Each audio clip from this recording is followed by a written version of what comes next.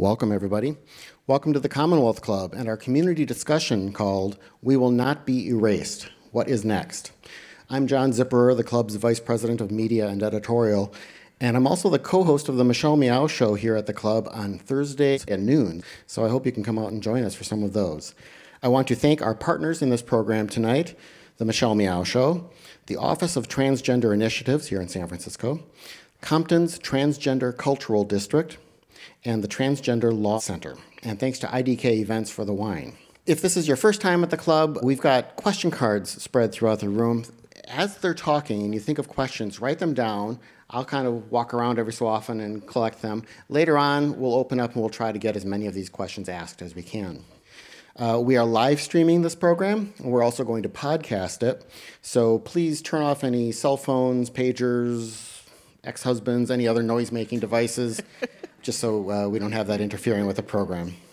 Now, I am pleased to hand off to my friend and colleague, Michelle Meow, and her panel. Michelle?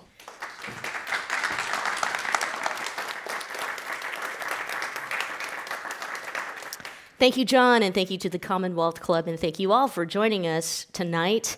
I'll be honest with you, it feels good to be with community, especially tonight, the eve before Election Day, and I just got a little bit of the jitterbugs, about it all, but it feels good to see some familiar faces and to be having a discussion about something that is incredibly important. I'm going to introduce everyone by name, but the first question is a little bit of a soft introduction before we begin the program. I'm Michelle Meow, the host of the Michelle Meow Show. It's your A through Z, covering the LGBT, LMNOP, and everyone in between. Our panelists tonight are amazing, courageous leaders, iconic and do great, amazing things in our community. First, we have Honey Mahogany, who's the executive director of Compton's Transgender Cultural District. We also have Kris Hiyashi, who's the executive director of the Transgender Law Center. And we have Clair Farley, who's the executive director of the Department or Office of Transgender Initiatives for San Francisco. And so we'll begin with Honey. If you could share with us some of your accomplishments, highlights of your contribution to our community, just to give us a little context of your work. Sure. Well, first, I grew up here in San Francisco, so I feel very rooted here just as a place. I studied social work and got my MSW at UC Berkeley, and from then basically worked for 5 years at the Contra Costa County Rainbow Community Center, which was the LGBT center for that area. And more recently, I helped establish the Compton's Transgender Cultural District along with TGIJP, St. James Infirmary, the Q Foundation, and many really amazing individuals from the Tenderloin and greater San Francisco area. I'm also one of the owners of the Stud, part of the Stud Collective. Another thing that I do is that I am currently the co-president of the Harvey Milk LGBTQ Democratic Club. And I am also, a sitting member of the San Francisco County Central Committee. San Francisco Democratic County Central Committee. It's a long name. But it basically means that I'm a representative for the San Francisco Democratic Party. And also, a lot of people know me from RuPaul's Drag Race, which is a little show that I did 5-6 years ago now. Seems like a lifetime ago. Kris. It's really good to be here with folks tonight. My name's Kris Hiyashi. I'm the executive director of the Transgender Law Center. We are the largest national trans-led organization in the country.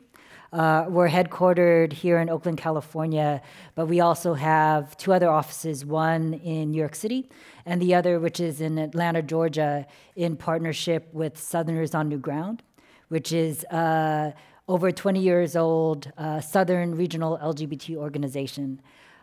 We started here in the Bay Area as a California-focused organization, and then we, over the last 5 to 10 years, have expanded to be national. So we move a range of community-driven strategies that are rooted in our commitment to litigation and our legal work, as well as our commitment to racial justice, to basically keep trans and gender nonconforming people alive, thriving, and fighting for our liberation. So I've been at the Transgender Law Center for about 5 years, and before that I was co-director for about 10 years at the Audre Lorde Project out of New York City, which is a LGBT people of color organizing center. And then before that, I was actually doing some youth of color-led organizing here in the Bay Area back in the time of like Prop 187, Prop 21, and all of that. So super happy to be here with folks tonight. Hi, Claire. everyone. My name's Clair Farley. I'm the director of the Office of Transgender Initiatives.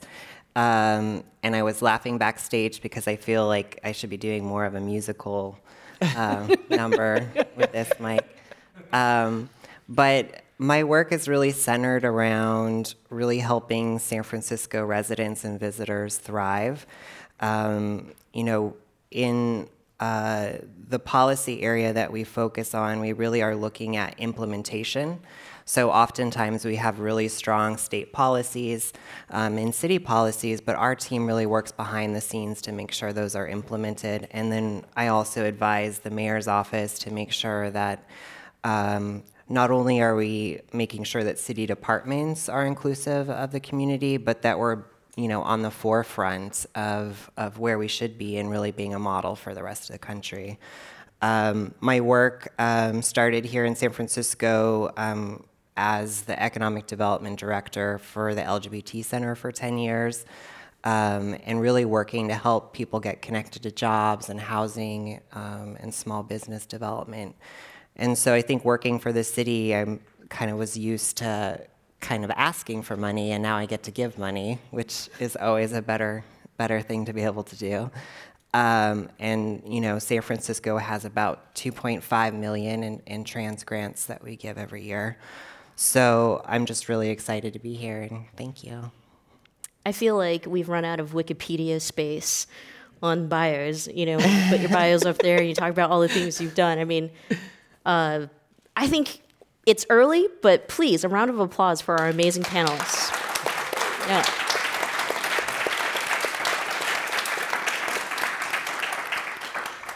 First question is for Kris. So let's start with that leaked memo and what it actually means. I think for many of us, we're scared, we're afraid. The language itself and the headlines that we've read sounds very scary.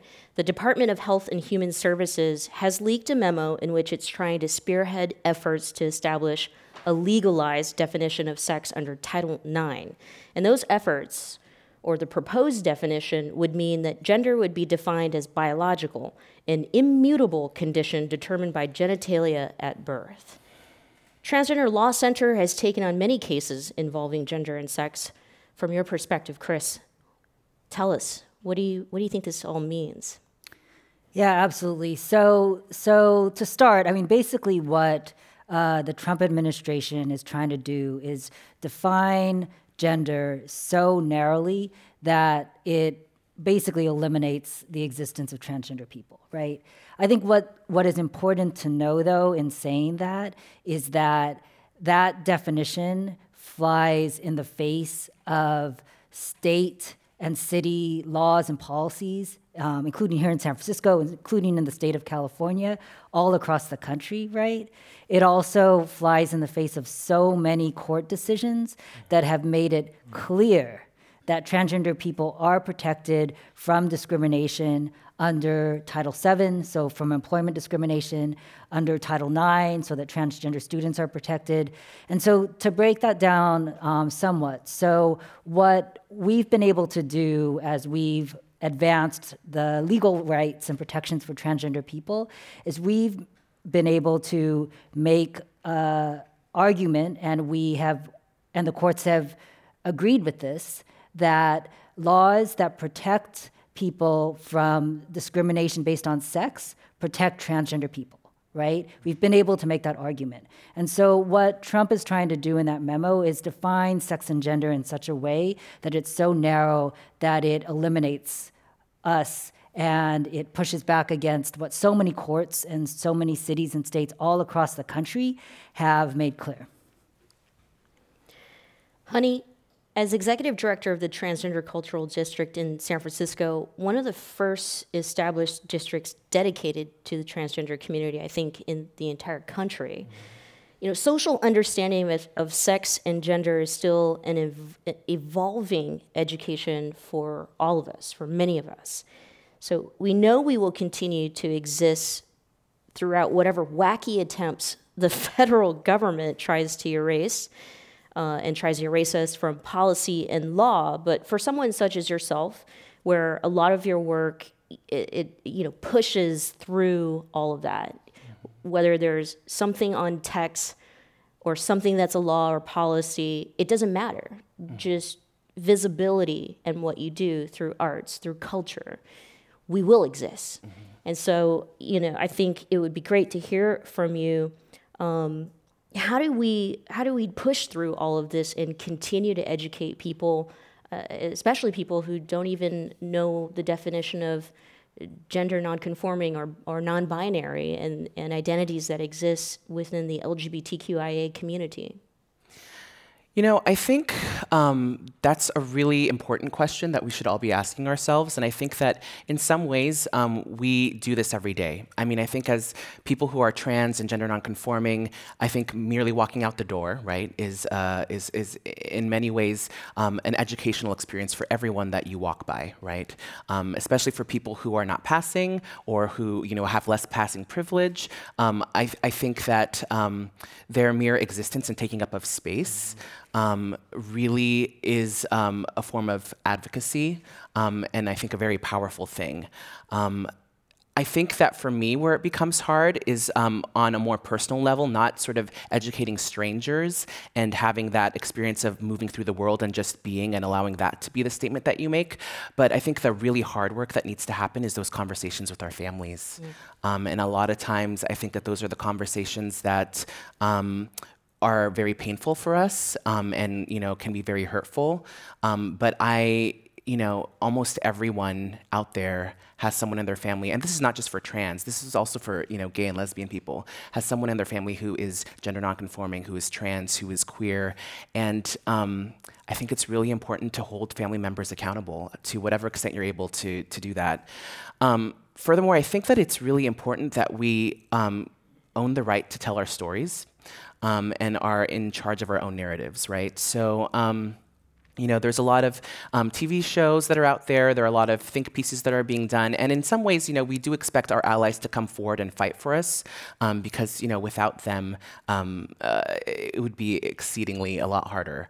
But I think that it's really important to center trans stories, especially right now, and center trans storytellers. I think Pose is a really great example of that. It's a show that has broken so many boundaries. Having a trans woman of color as a producer and writer, hiring a predominantly trans person of color cast. It's fantastic, and it's passionate, and it's real. I think it tells stories and has conversations that many of us, feel a little bit uncomfortable having with people who are not within the community. And I think that is the type of work that we need to be doing within our own circles, with our acquaintances, and with our families.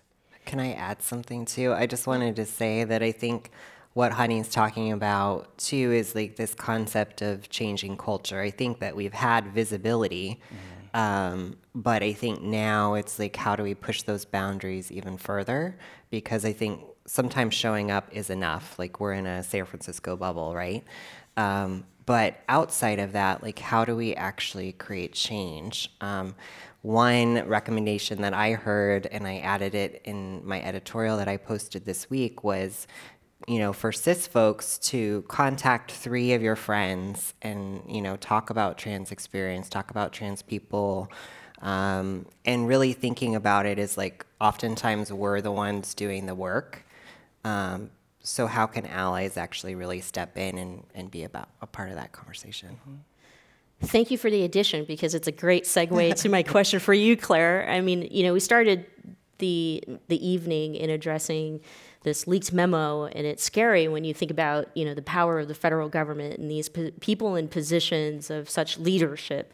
And it's sad that, we're here tonight and we put leadership in air quotes today, because no need to explain. But then to pull back from that lens, right, and then hear what we have as a community, we've always been doing, and how we've won, even the cases that Kris has brought up, it's a combination of a lot of things, and the combination includes a cultural shift, which we need the cultural shift in order to also then make policy changes. And policy changes can happen on a local level where you can be protected. And so my question to you, Claire, is talking specifically about San Francisco. So while this administration may try to limit or erase federal protections for transgender Americans, it doesn't mean that local governments have not established their own policies for protections. So share with us how San Francisco, the city, is already a leader in this, and tell us how we can be an example for many local governments across the country. Yeah, I think people are really scared, as Kris mentioned, and I think we're really fortunate to be in San Francisco because we were the first city to offer transitional health benefits to all city employees. We have really comprehensive policies around public accommodations, which protects trans and non-binary folks, or anyone that doesn't meet kind of a stereotypical expression of gender in accessing restaurants or bathrooms. We also have really worked to not only make sure that San Francisco has good policies, but we actually, part of the work of my office is we track legislation of other states. So if they pass legislation that allows for discrimination against the community, we add them to our travel ban and ban of contracting. And oftentimes these contracts are billions of dollars. It's infrastructure, it's cell phone towers, etc. So there is a huge impact when a state allows to discriminate. If we look at North Carolina, for instance, which passed legislation to, basically require someone to show their birth certificate to use the bathroom. So, San Francisco will continue to not only kind of pioneer policy locally, but we will hold other states accountable that think that they can discriminate and then use our taxpayer money. It's just not going to happen. But I do want to say, too, because I think so many folks are afraid, is, there's been a lot of conversation around registries and, lots of other thoughts around how we might be kind of taking further steps backward. I think the Trump administration is using this as a fear tactic. So I think, if we look back at our history, as Honey mentioned, of Compton's cafeteria riot, or all the different moments where our community had to show resiliency, it wasn't out of fear. It was us standing up and being a community and really making sure that we support each other, we love each other. And I think that's why events like this are so important, and the work that everyone's doing is so important, that we can't let this fear hold us back. Thank you for that. So Kris, and Claire alluded to this. I mean, we've been talking about it, but we've been here before. We continue to be in spaces in which we're discriminated against, but maybe in a different way. I mean, I'm not sure if the federal government has ever established any legal language discriminating against gender rights or defining sex in this way. It's very specific and narrow, as you had mentioned before. So knowing our history, and as it applies to the cases that we have fought and won, and ones that have eventually led to progress, can this administration make such a decision and disregard the legal cases, and not just the legal cases, but the data from health professionals and education and so much that's already there that proves our existence? Can they ignore all of that? And if the answer is yes, what is our response in a legal way? Yeah, that's a great question. And so, I'll just start out by saying it's pretty clear that Trump thinks he can say and do whatever he wants, right? However, that doesn't make it a reality, right? Trump on his own cannot unilaterally change law. He just can't, right? And even if things go really poorly tomorrow with the election, which, fingers crossed, Hopefully we will be in a better place after tomorrow. Amazing work happening all across the country, right? Including here in California and in the Bay Area. Even if things go badly tomorrow and there are attempts to roll back civil rights protections, like Trump and Congress, they cannot on their own change the Constitution, right? So there are limits. While Trump may believe that he can do whatever he wants, there are limits to what he can actually do, right? And, it is important that there's a reality that the Supreme Court is also shifting, right? With Gorsuch, with Kavanaugh, we are moving into a dangerous place as far as the Supreme Court and the law.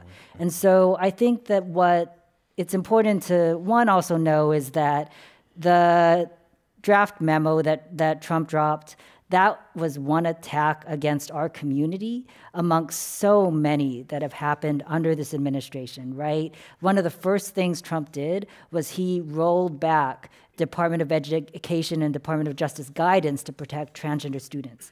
At the Transgender Law Center, we have like a multi-page document where we are keeping track of everything that his administration is doing to roll back our rights and protections and the ways in which our community intersects and is part of so many others, right? We've seen the ways in which he is attacking so many vulnerable communities, from immigrants to trans folks, to women, to people with disabilities, to Muslims, to young people. Like, he is clearly running on such a platform of hate and intolerance. And we have seen the ways in which, even here in the Bay Area, even here in California, where we have had so many wins and made so much progress, we've seen the ways in which the hatred and violence against our community and against so many other communities has increased. So one thing that I think is important that we think about a lot at the Transgender Law Center is that, if Trump drops that memo tomorrow officially, we absolutely will sue him,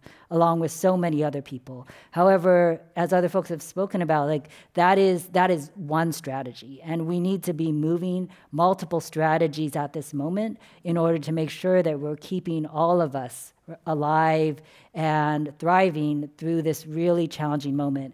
And so I really think about our elders. I think about folks like Miss Major. I think about folks like Marsha P. Johnson, who have come before us, and their incredible resilience and power and strength, and the ways in which we have always had to rely on each other and to rely on our communities in order to keep each other safe. And there's ways in which here in California and the Bay Area, it is just real. We have more access to resources. We have more access to infrastructure and services than in other parts of the country. So I also think it's important for us here to think about what are ways that we can keep each other safe here, but also support and resource folks in other parts of the country who have had less access to resources and infrastructure than we have here. And I think one example of that, that Kris is talking about is, if you have capacity, volunteer with Trans Lifeline, their call volume tripled after the memo was leaked. So I think that there are ways to get involved, whether it's telling your story or, volunteering. But I do agree that, the work we do here on the ground is important, but how can we get involved in supporting broader work? Yeah. And I think it also goes towards acknowledging whatever privilege that we actually hold or have and using that for the benefit of our community, right? I think all of us face multiple assaults from multiple different fronts, and yet all of us also hold a certain level of privilege. Speaking for myself, I know that I have been given a platform to a certain extent because of RuPaul's Drag Race. I know that I've been lucky enough to be able to access, education. And so using those skills that I have and using that privilege that I've been afforded to really fight for my community is I think something that really has shaped the way that I look at the world and the activism that I do. And I think that we can all do that kind of work in our own way. I think also just to acknowledge that we are all very heavily impacted by not just what's coming out of the federal government, but what's happening in our everyday lives. I think that it's an acknowledgement of how resilient our community is and how powerful we are, that we continue to thrive. And I think that it also requires us to take a moment and realize how amazing our community is, how privileged we are to be in the roles that we are, like to be trans people, someone posted on Facebook the other day about a really negative experience that they had. They, got sort of catcalled and then sort of trans bashed. And my reaction in that moment was like, obviously complete sympathy for that person, and they were feeling very badly. But what I did was remind them, like, just think how sad those people's lives are, because their minds are so closed, because they aren't able to experience or appreciate the diversity that we are able to experience and appreciate and live so fully. Just remembering how lucky we are to be able to live those lives and to be that light for the world.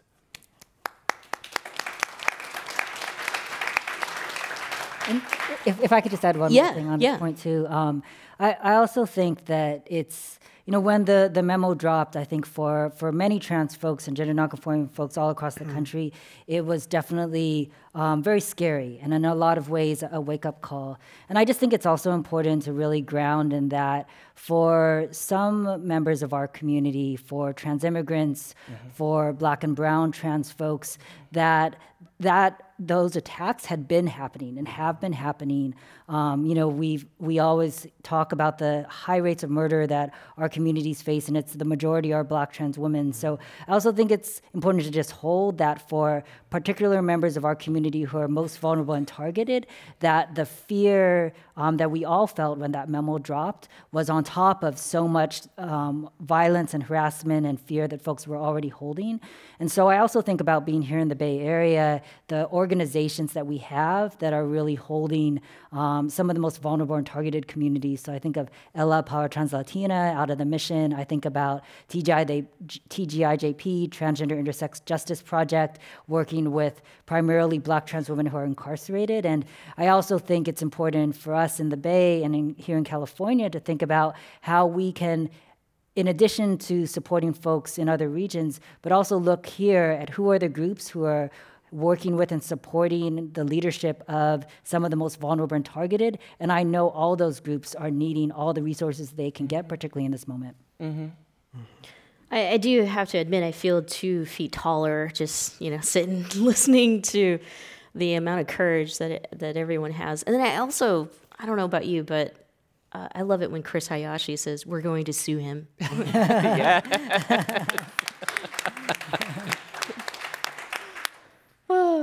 All right. Honey, lots of people are saying that we would not be in this mess if Donald Trump did not get elected.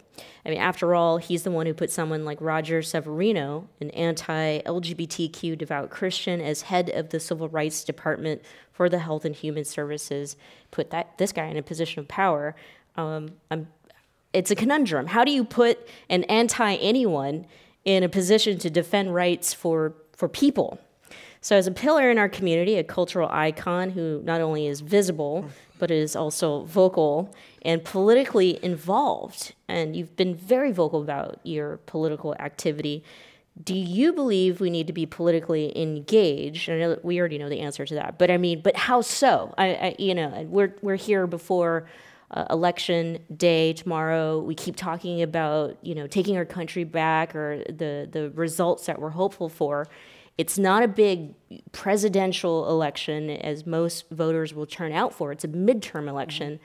What does it actually mean coming from someone like you who's here in San Francisco, progressive California, but if people are tuning in or people are watching this from a different state, what are we looking for tomorrow?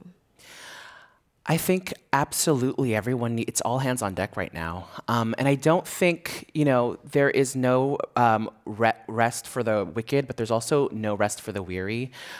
Even as heavily impacted as we are, as I said before, we need to keep at it. We can't let up. After November 6th, I know that I'm planning on taking a mental health day. But after that, no matter the results, I'm going to keep fighting. And it's all these little steps, right? Every little battle matters. And it's been said time and again that there's this arc of justice and that it's not straight, that it's 2 steps forward, 1 step back. All of that is true, but what's even more true is that we can't stop and we can't take anything for granted. I think that there are very concrete ways in which people can continue to move us forward. That means taking a little bit of your time, whether it be on a weekly basis, whether it be on a daily basis, to really not just post on Facebook, not just get in these online arguments, but put your money where your mouth is. If you are privileged enough to be working a full-time job and have a salary and be able to afford to live in San Francisco, maybe consider donating a little bit of money to political action organizations that need your support. And that can be locally. It can also be across the country, right? And we're seeing that money makes a difference. We know that in elections, money makes a huge difference. So if you can, please consider donating. I mentioned earlier that one of the things that I do is I'm co-president of the Harvey Milk Democratic Club. Any Democratic club that you're interested in joining, that you believe in their values, please become a member. Get involved, know about the issues and how they're going to affect you, because this is a democracy, and we all have a voice, and we all have the power to create change. So again, I urge you just to get involved with your local Democratic clubs. If you can't commit to being on the executive board and being treasurer or something like that, at least go and participate and help canvass. Right now, we have a very hotly contested school board race, and our school board candidates that we do want to see in the race, they need our support to get the word out so people know who to vote for. And yeah, so I guess just get involved, because if not you, then who, right? So. And just to add to that, because I know you've been also very vocal about issues specifically or locally, right here in San Francisco, but just to kind of give us brief, what are your wishes? What are we looking for as members of the transgender community, LGBTQ community, even, what it means for us specifically when we take back this country from an administration that has been very dangerous to us? And just give us examples like how we can continue to resist and be resilient regardless of whatever attempts they're trying to make from a legalized definition of gender and sex. Yeah, I'm going to actually answer the first part of your question about the dream. What is my dream? Actually, my dream is that the trans community, first of all, we will destroy the binary, right? Mm-hmm. There will no longer be a binary. And that transgender individuals will hold a role in society, and non-gender conforming individuals will be appreciated and just integrated into society in a way that does not force them to conform, and that celebrates that diversity. Because for me, I think growing up in San Francisco, and I know that also again is a privilege. I feel like I've been using that word a lot today, but I think it's appropriate. Because I grew up in a city where diversity was valued, and at a time, I think also where diversity was really valued, and there were all these diversity initiatives that were happening and taking place. We need to really think about that when it comes to gender, and why it's so important to have that kind of diversity and to celebrate that, and how powerful that can be. There was another part to your question. I don't know if I answered all of it.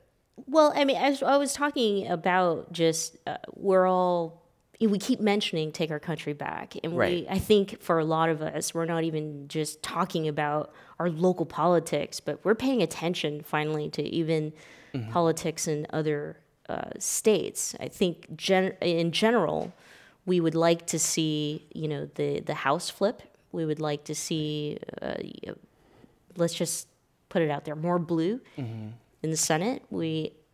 What is that? I think that all means something. I think that strips a little bit of power away from, the president and who he puts into power. Yeah, I mean, I think we definitely all have to go out and vote Democrat, because we know that the Republican Party is not going to hold the president accountable. We know that if we continue to allow Republicans to take control and to be in power, that the Supreme Court is just going to get more and more conservative and undo a lot of the work that we have done over the last, 50 years. And also, we have to remember that Democrats as great as we are, have not always been the friends of our community and also need to be held accountable. So I think, again, once I'm going to put it out in the universe, once this blue wave happens and we get Democrats in office, we need to hold those Democrats accountable. And that means, getting politically involved, showing up to public calls, writing letters, getting on the phone. We don't have the luxury anymore of just sitting back and doing nothing. We must act. And so I think it's a call for all of us to step up to the plate, even as we are functioning at our capacity or over capacity for some of us, and do more. Well, I think one thing, too, I wanted to add is that I don't even remember the number, but there's the huge percentage of LGBT folks running for public office, which I think is amazing. You know, we saw during the last election, I think it was like over 7 or 8 trans people who were elected in public office. So I think that there's plenty of opportunity for folks to get civically engaged here locally, whether it's joining our Trans Advisory Council through the mayor's office, joining a commission. We still have yet to have a trans person be elected into public office in San Francisco, which, you know, I think that's surprising.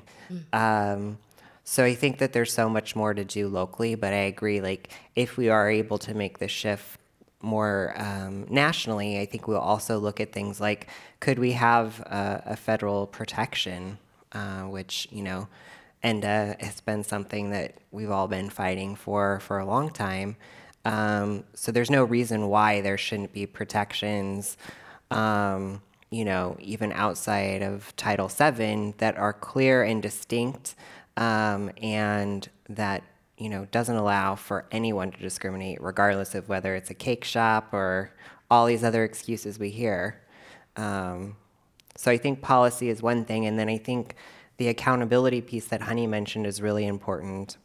You know, we are constituents, we are voters, so we need to make sure to remind the people who are in office of the work, but we also have to have a seat at the table. So we need more of us in city government. We need more of us at the table so that we can show up as our full authentic selves and not have to mask who we are.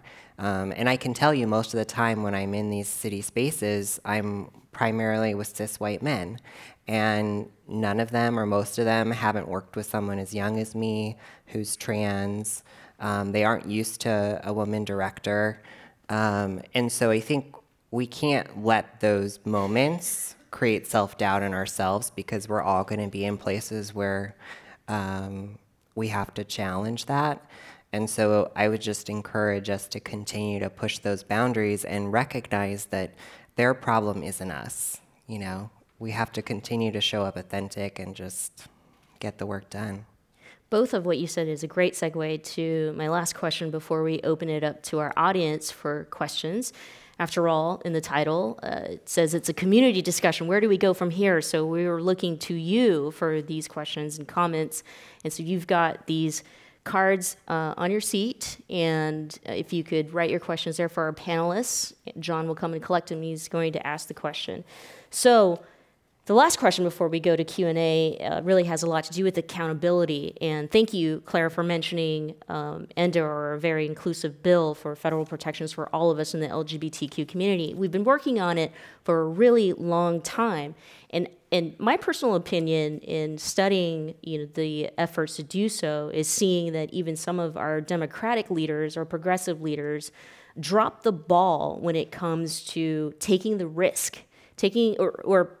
I'm going to say it's in their mind, it's a risk, and whatever that means, money in their pockets or losing their constituents or whatnot, but not having the courage to really go there and stick up for a bill like this.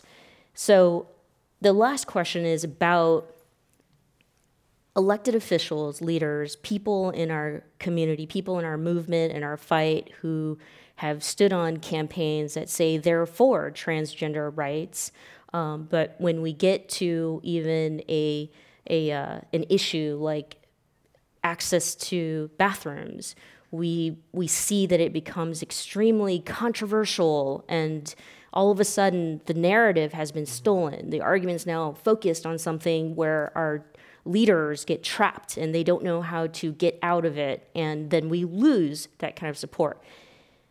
We'll start with Clair, because I think that we have some very clear elected officials and leaders who have stood on a platform to talk about their absolute support for the transgender community. How do we actually hold them accountable? How do we actually get them to cross that line and take the risk to really support us and fight for what we need? Yeah, I think we have to really start looking at the actions, right? So I think trust building, collaboration, community efforts is really about doing the work day in and day out. It can't just be lip service. It can't just be, talking points. And so, I think one example you gave was the bathroom piece, is that we have so much great policy, but how is it being implemented? So this last week with my team, we went and scouted all city buildings, or not all, but a percentage, and really looked at how is the all-gender bathroom bill being implemented, which passed 2 years ago. And then through that surveying, we're able to work with the real estate department. We're able to work with the board of supervisors to say, here's the modifications that still need to happen to make sure that public accommodations are safe. Because either A, the signage isn't being changed, or it's only happening with new construction. So I think it takes that kind of A to Z perspective of like, okay, well, if you just take someone at their word, and we don't actually walk it through and see, okay, let's go look at the physical space. Let's go look at what actually the campaign dollars is going towards. Let's see what new initiatives and programs they're moving forward. So I think we have to hold the accountability piece around, if we're going to be taxpayers, where's that money going? How is it being used? And, I think if we look at collective around, buy local and these other initiatives, I think there's lots of inspiration that we can be used around. Let's be smart around where we're putting our resources and make sure that if we need trans housing in the city, that we ask for it. It's the one program that we haven't seen. It's the one thing that still isn't in San Francisco. And so we're working on an initiative to make sure that we have housing for our community, because if we don't have housing, then, it makes it really difficult to have a job. It makes it really difficult to pursue any of your goals. So, hold me accountable. I know where the mayor's office is. Come to me. Chris. Yeah, I'll just add something on a little bit of a different tip, which is how many folks know about the anti-trans ballot initiative in Massachusetts? Oh, that's good, like half the room. So I just wanted to raise that up. Folks may know there have been attempts over the last couple years in different states, including here in California, actually, to put anti-trans ballot initiatives to a public vote, right? And we have, for the most part, been successful in stopping that. However, in Massachusetts, tomorrow, really for the first time ever, our rights are going to be put to a public vote. And so this is really important, because we know, and we can look back to what happened with the gay marriage struggle and movement, we know that if they are successful in passing an anti-trans ballot initiative in Massachusetts, that we will see this all over the country, right? And this is on top of all of the attacks we are already facing. So just a plug, if you know people in Massachusetts, the vote is a yes vote, yes on 3. If you are on Facebook, social media in any way, please push that out. There's still, a good 24 hours for people to make the right vote, and it is bigger than just Massachusetts. It's really about all of us. Same question. Same question. How do we hold them accountable? Yes, I didn't say any names, but there've been lots of people in our what we call our community, but I think our political community in which we've dropped the ball, and. Not to mention, but I mean, this administration, this president trying to roll back.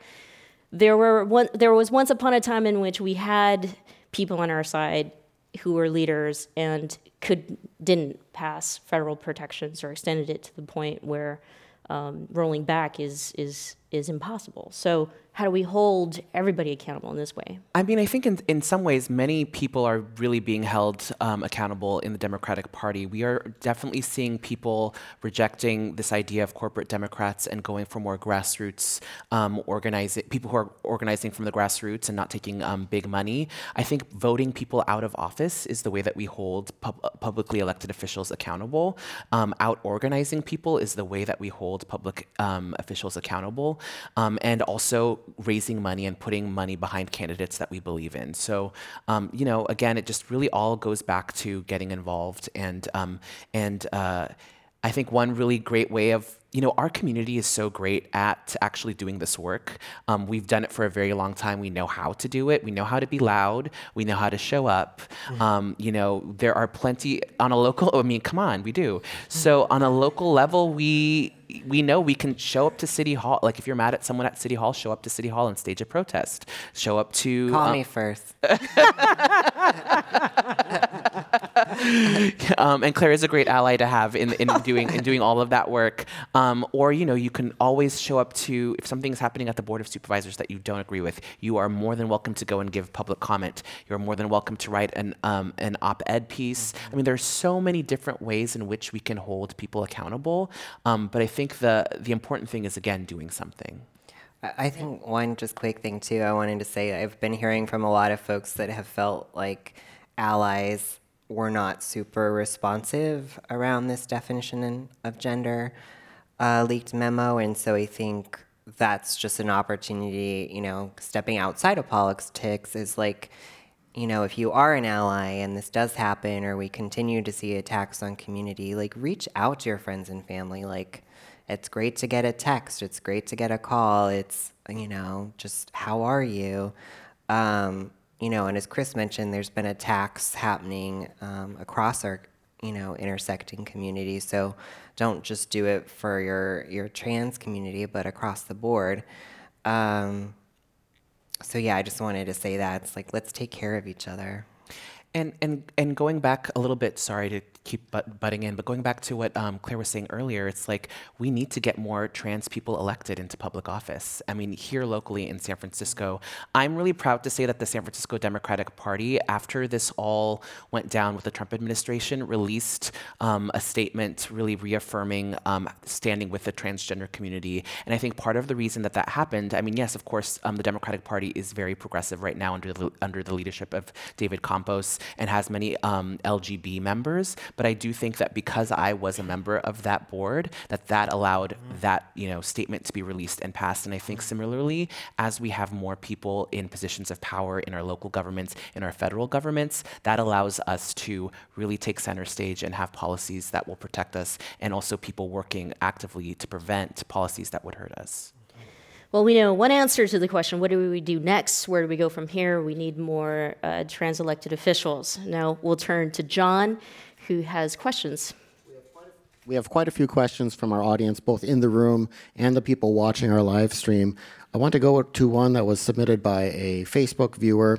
What are the precautions a trans woman of color can take to be safe while still being visible these days? We'll have one of you answer, if that's okay, just so that we can roll through the questions.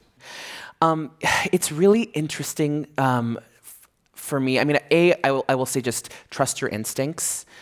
Trust your instincts and believe in yourself, and know your limits and where you feel comfortable and safe. But honestly, there is, in some ways, this is a dark answer, but there is no right or safe way to move through the world that is going to protect us, right? I mean, we know this specifically with the Black community. You can be educated, you can be, a stand-up citizen, you can be, a saint, and you can still get shot by police. So there's all these different ways in which we try and be perfect and reduce, quote unquote, reduce our risk of coming to harm. But the fact is that we live in a very racist society and a very anti-woman society and a very transphobic society. And so in some ways, I wish I had a better answer to say, like these are the exact ways in which you keep yourself safe. But I think the way that we're going to keep our trans Black sisters safe is to change the culture that we live in. Okay. I have a question, I think, probably for Kris. Can the administration invalidate a request to update federal ID documents or invalidate existing docs that show a different gender than was assigned at birth? I think that I would probably need to know a little bit more about the specifics of the situation. And I also forgot to preface this by saying that I'm not a lawyer. I work with a lot of lawyers, but I personally myself am not a lawyer. So I would encourage that person to actually just reach out to TLC. We have a helpline. Just go to our website and submit the specifics of that question. And we have a whole team, actually, of pro bono lawyers who can help out. So. Okay. Yeah. For any of you, what should Bay Area corporations do? What would you like to see them do? What would be the most effective thing for them to do right now?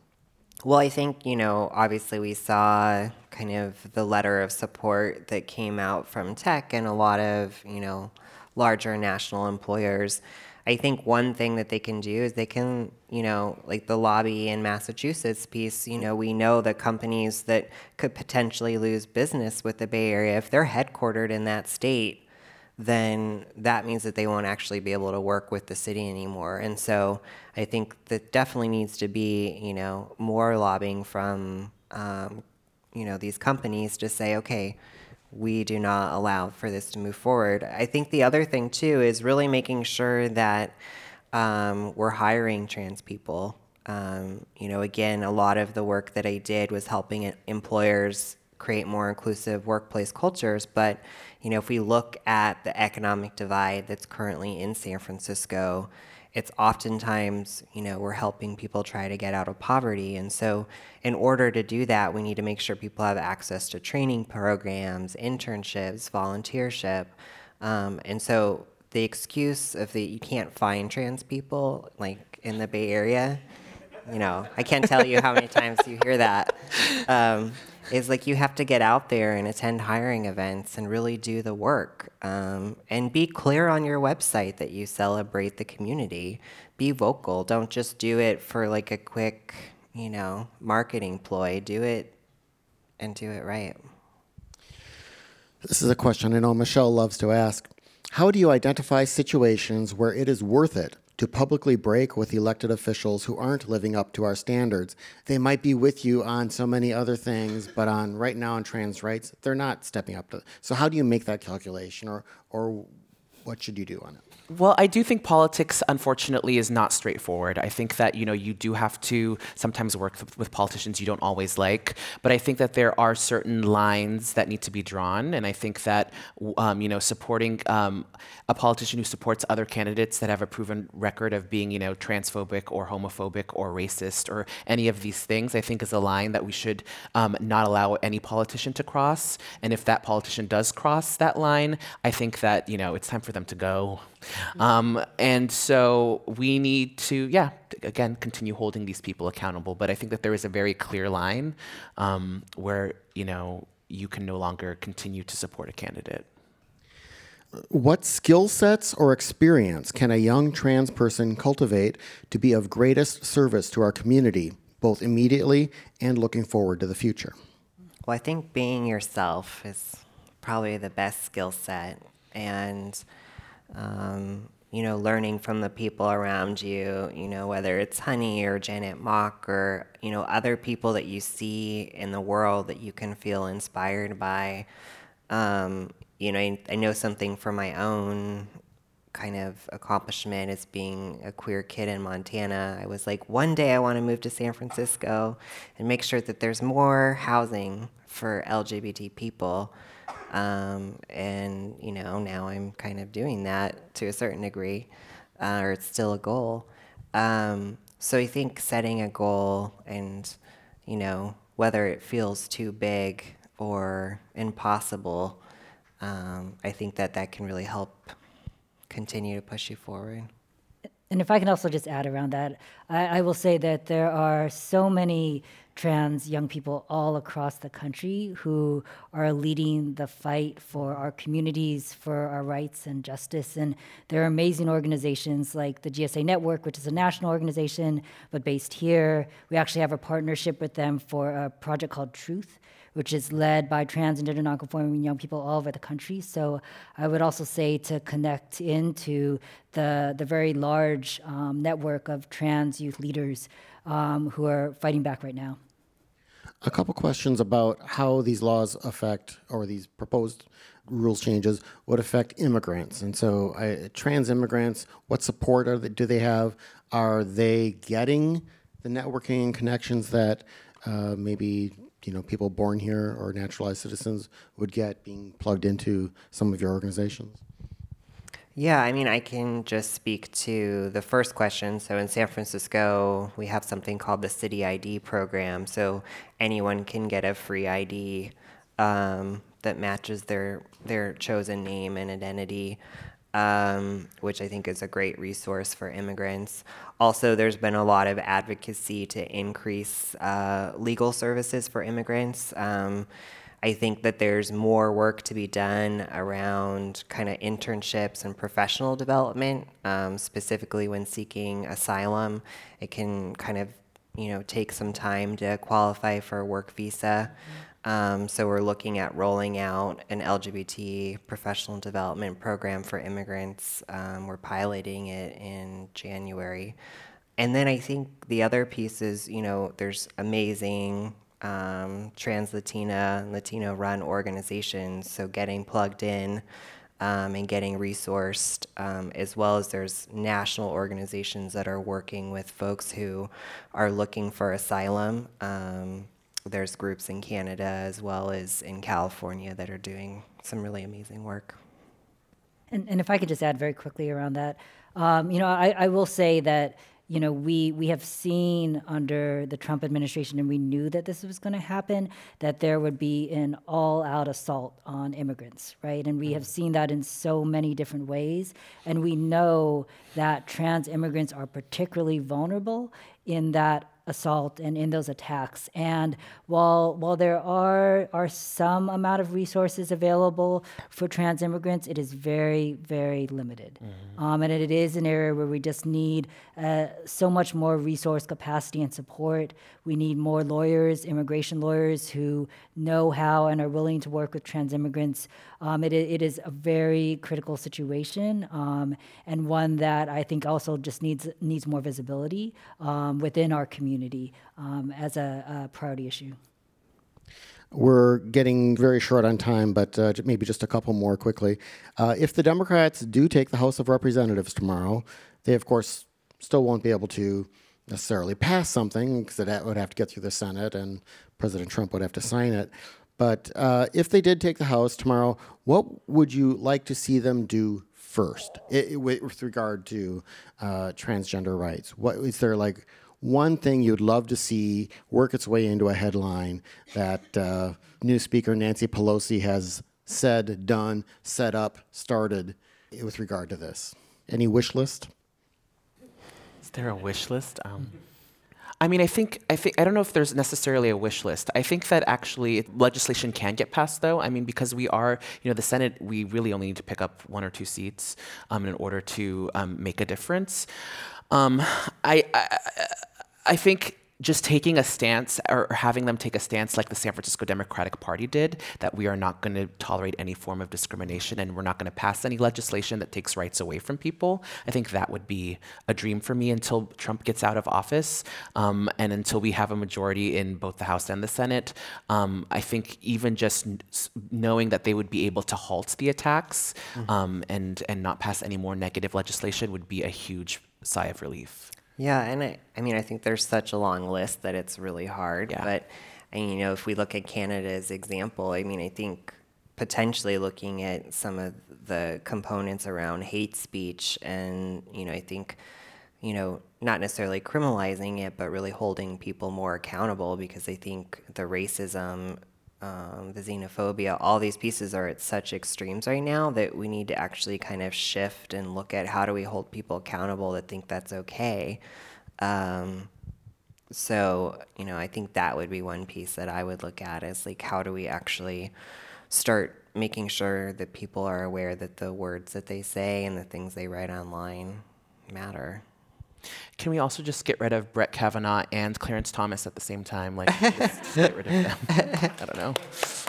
I think there's something in Wikipedia about being able to impeach A Supreme Court judge? Yes. Yeah, let's do that. Yes.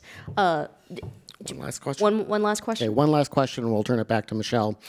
Someone asks about, besides who you're voting for for San Francisco School Board, what are the plans for improving school climates for trans and non-binary children? Yeah, well, I live in Alameda, so I'm not voting for San Francisco School Board. But I think what we are doing, I've been working really closely with the GSA network, as well as the local LGBT program that's through SF Unified, to assure that there's training across the schools to make sure that parents of gender nonconforming youth and trans youth feel supported. Recently worked with the family to make sure that the principal and the bathroom was accessible. So we're looking at making sure that that's implemented across all schools as well, that there's all gender restrooms. But I do think one thing that we need to continue to work on, even in the Bay Area, since I think our young people are our future, is how are we getting involved in kind of sharing stories and making sure that we're addressing, both LGBT education and health classes, which, passed statewide and it has been kind of slow to roll out. And then also how are we addressing the bullying and the violence, because we're still seeing a lot of young folks who, are depressed and suicidal. So what are we doing to actually make sure that we're supporting and giving those youth and family as much support as we can? And I think it does start at the home, but I think that the schools also need to be responsible as well.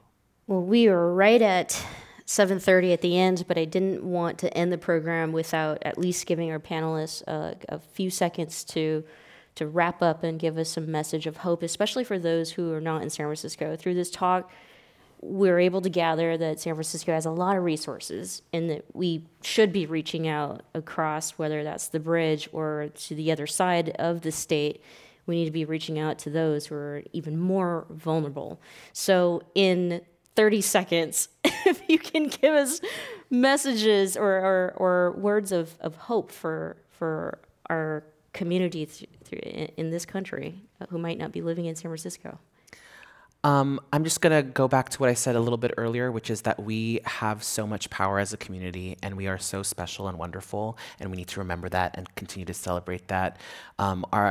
This current history of transphobia and exclusion is very recent. Throughout the centuries, different cultures have really celebrated us, and just remembering that we come from a very long legacy of greatness, and that we can carry that forward and make that happen again. Yeah, I'll just add to that. I mean, I just think, we have always existed. Like, Trump can say whatever he wants. And I'll just close with actually quoting Isa Noyola, who is Deputy Director at the Transgender Law Center. And she says, this administration is running on fear. And the way to fight fear is through hope. And the way to build hope is through building community. I would ditto all of that.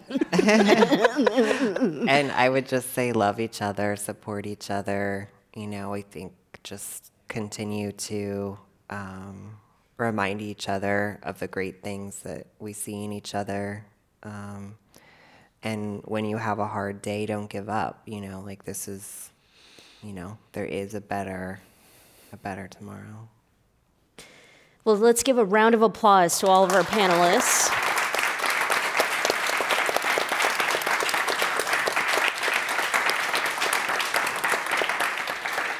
And I'm just going to actually end with what Kris said. and if Donald Trump is watching, because I'm sure he is, we're going to sue you.